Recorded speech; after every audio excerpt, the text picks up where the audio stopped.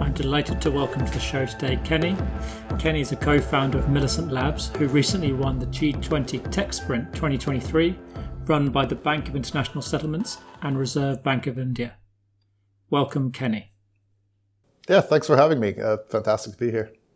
I mean, awesome on the award, but the whole point today is to start off and go back to a tough moment. So when are we going back to? We're going back to May 2022 when we were really struggling to raise investment because a lot of people were caught up in this crypto narrative that you can get 20% interest on your money. And our thesis was the opposite of that. And it was tough. Okay, so what I'm hearing is it was definitely a good time for crypto, but you were losing out people that were just promising something that you didn't think was feasible. Yeah.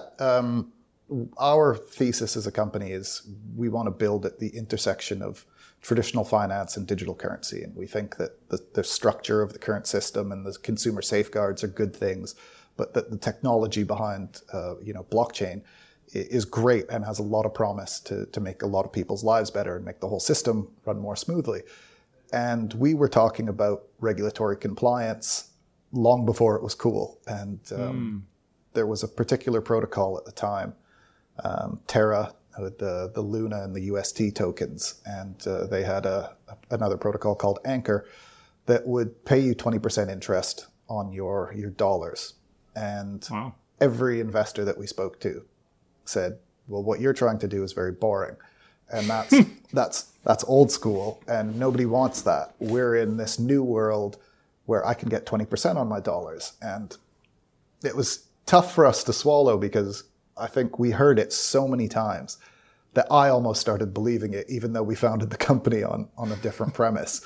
And this went on for a number of months. And then eventually at the beginning of 2022, May 2022, Terra crashed and $20 billion in stablecoins were wiped out, as well as the protocol's own token, which was, I think, $40 billion worth. So almost $60 billion worth of value wiped out overnight in something that looks a lot like a Ponzi scheme. And the founder of that protocol has now been arrested. He fled and was on the run and in hiding, and they caught him in Montenegro. And when this blow up happened, it was really validating, and I was almost, happy in a kind of Schadenfreude, sour grapes kind of way. Slightly ashamed to say it, but it didn't last very long because it really set back the entire industry. That must be so.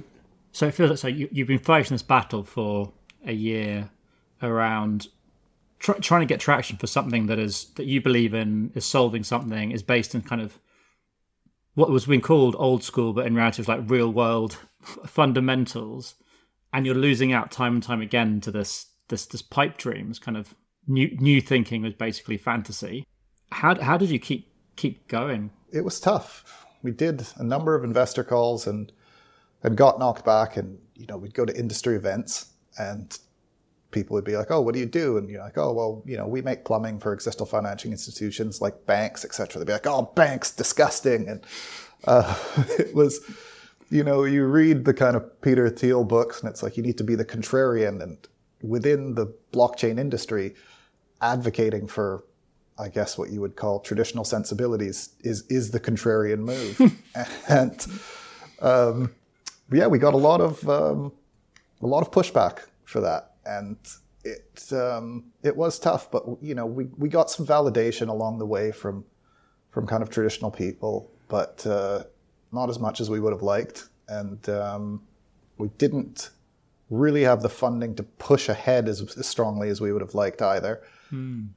But having a supportive partner and co-founder who we can really share these tough times with helped a lot, because you hear no and you hear you're wrong enough times and it starts to hit you. So it sounds like you actually put quite a good support network around you during that period, in terms of you had a good supportive co-founder. You went out and found support from like a coach. What made you aware enough to do that, do you think? I definitely would not have done that if it wasn't for my wife.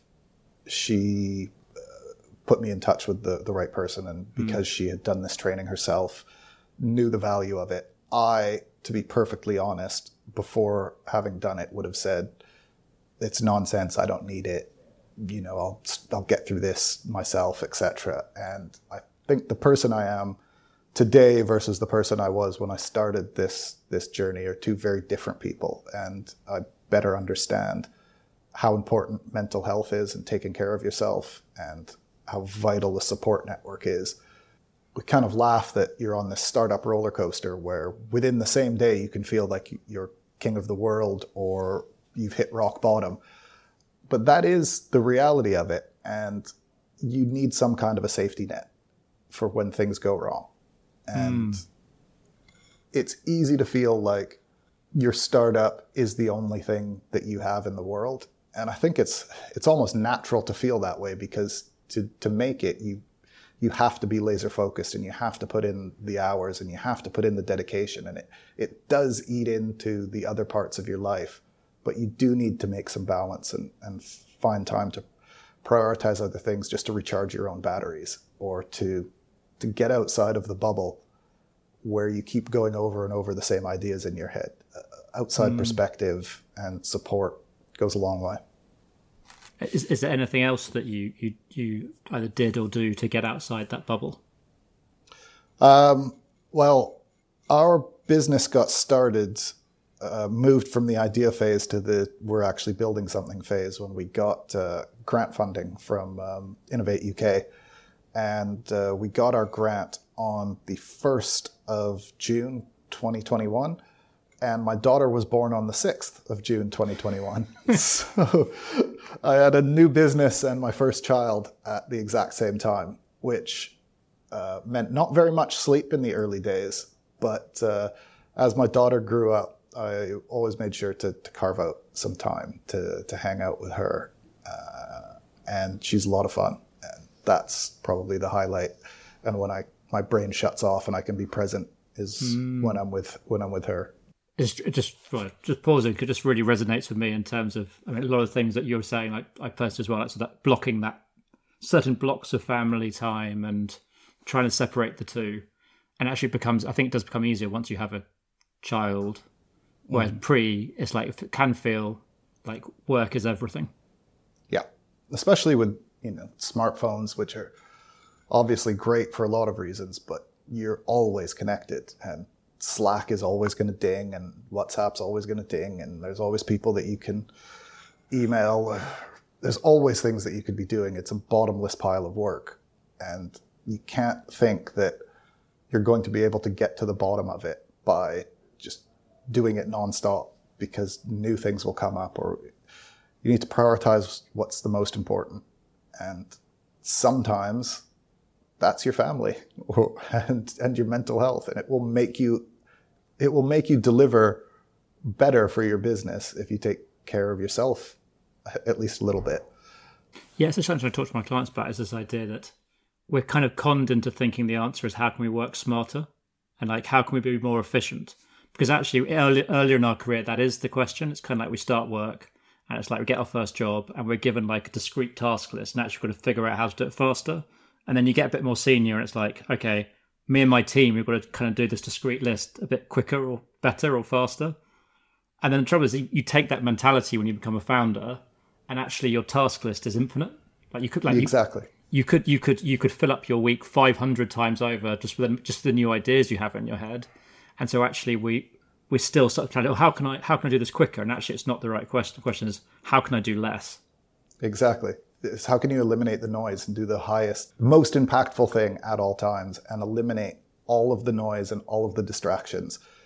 And some of those distractions, like you said, the new ideas, they will pull you down a path where you waste a lot of time or effort or money trying to do something that's not part of your core mission, that's not super impactful, that's not going to move the dial, because it's easy to have mockingbird syndrome and want to add one more feature, or see someone else's shiny business do well in Sifted or TechCrunch and be like, oh, we could add a little bit of that to our product. And just staying focused and staying on mission. I think even going back to the original moment that we talked about, it is the staying focused and staying on mission that got us through that, and through what came after that with the whole FTX thing.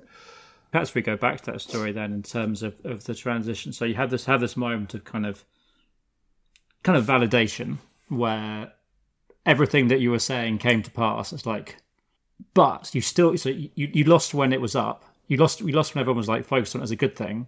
But it sounds like you then lost when everyone focused on it realized it was a bad thing. Yeah, pretty much. It was kind of a lose-lose for us because people didn't buy into our traditional approach beforehand, and then when it became apparent that the emperor had no clothes, a lot of people lost a lot of money and got very scared about deploying their money because what looked like it was a great idea wasn't, and a lot of people got gun shy, and so there wasn't very much investment going on in crypto for a while, and we decided at that point to hold off raising money. We did take in a bit of money from some angels to allow us to expand the team a bit and crack on with what we needed to do. But we said we'd hold off on the institutional round for a few months. Then a man by the name of Sam Bankman-Fried started going to Washington and really being a proponent of regulated crypto and crypto as a force for good. And we're watching this and thinking, this is great. This guy is saying all the right things. People are buying into this. He's getting the lawmakers on his side. This is perfect. We should really think about doing our institutional round now.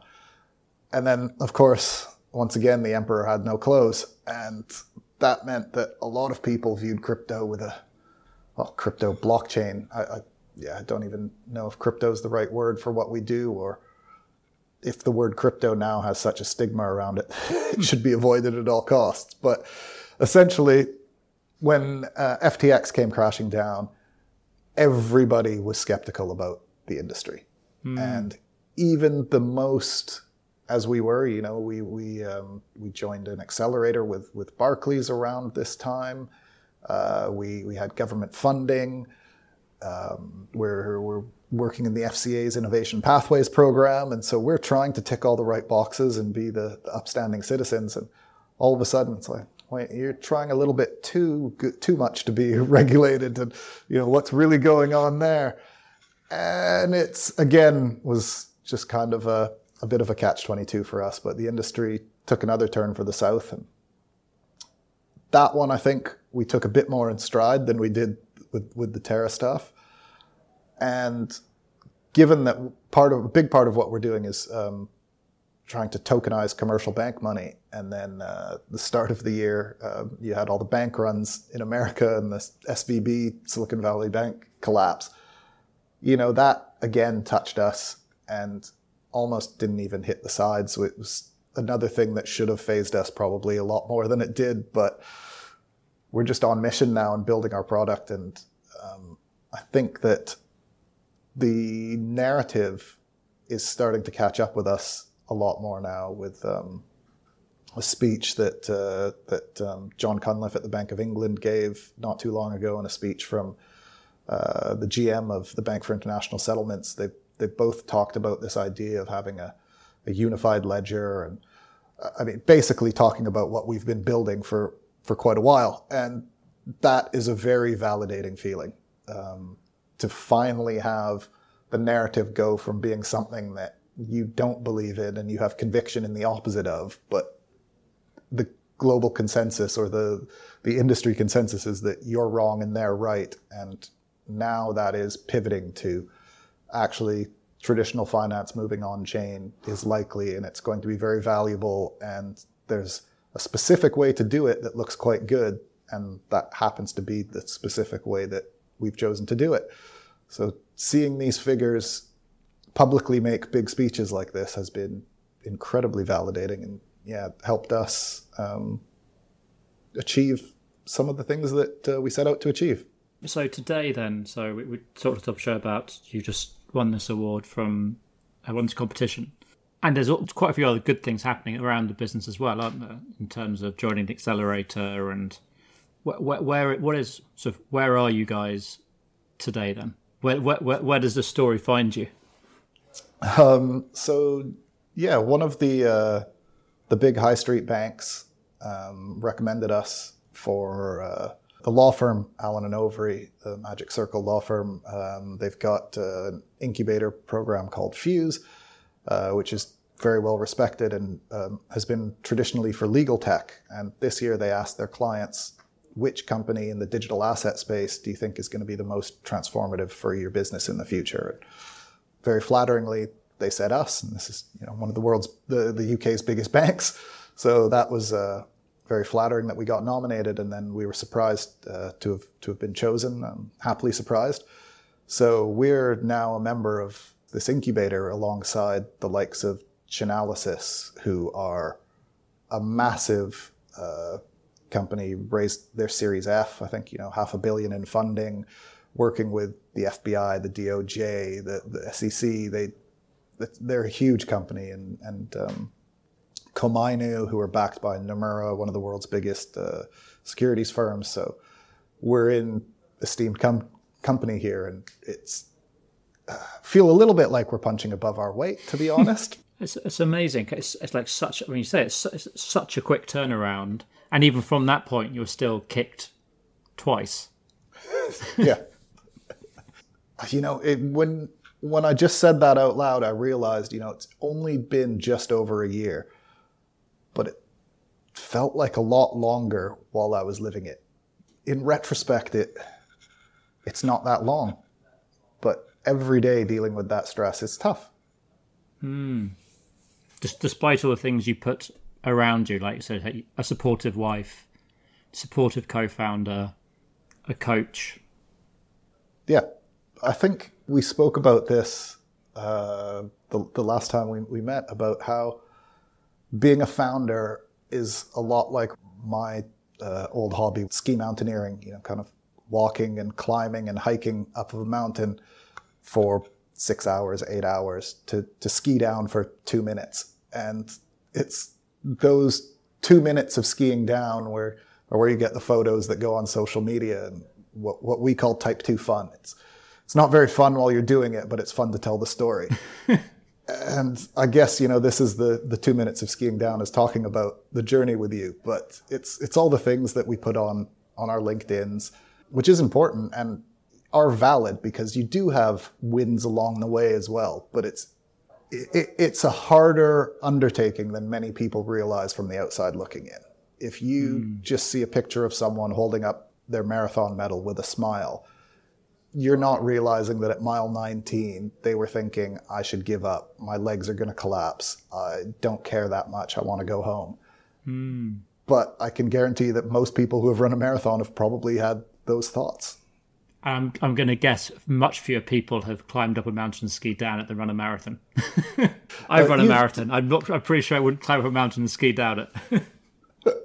But would you equate running a marathon with being a founder? Does that resonate with you? 100%. So much of it is around the post, as you say. Like, it's a longer process than you would think about before doing it. I think a lot of people wouldn't even start doing it because they're just too freaked out by the idea of it. There's a lot of glamour around it, which sort of the reality of like chafed nipples and sort of needing to find a place to go to the loo before it starts, and everyone's like peeing in bushes everywhere. I mean, there's so much people don't see until you actually do it.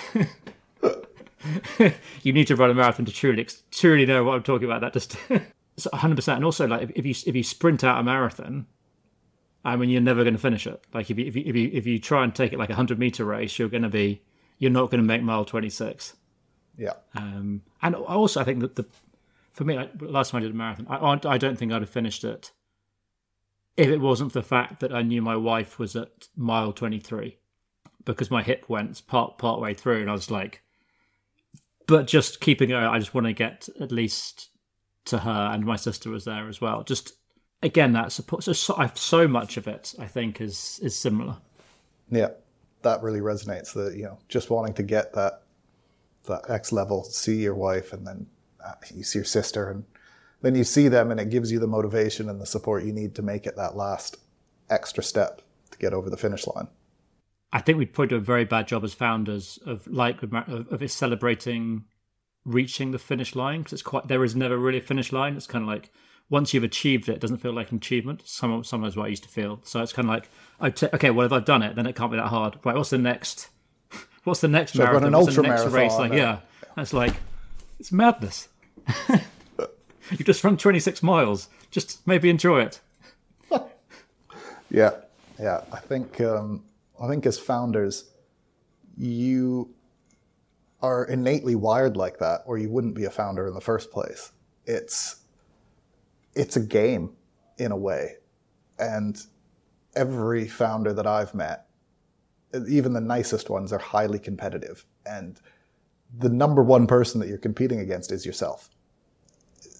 And you want to do more than you thought possible. You want to achieve the absolute most that you can.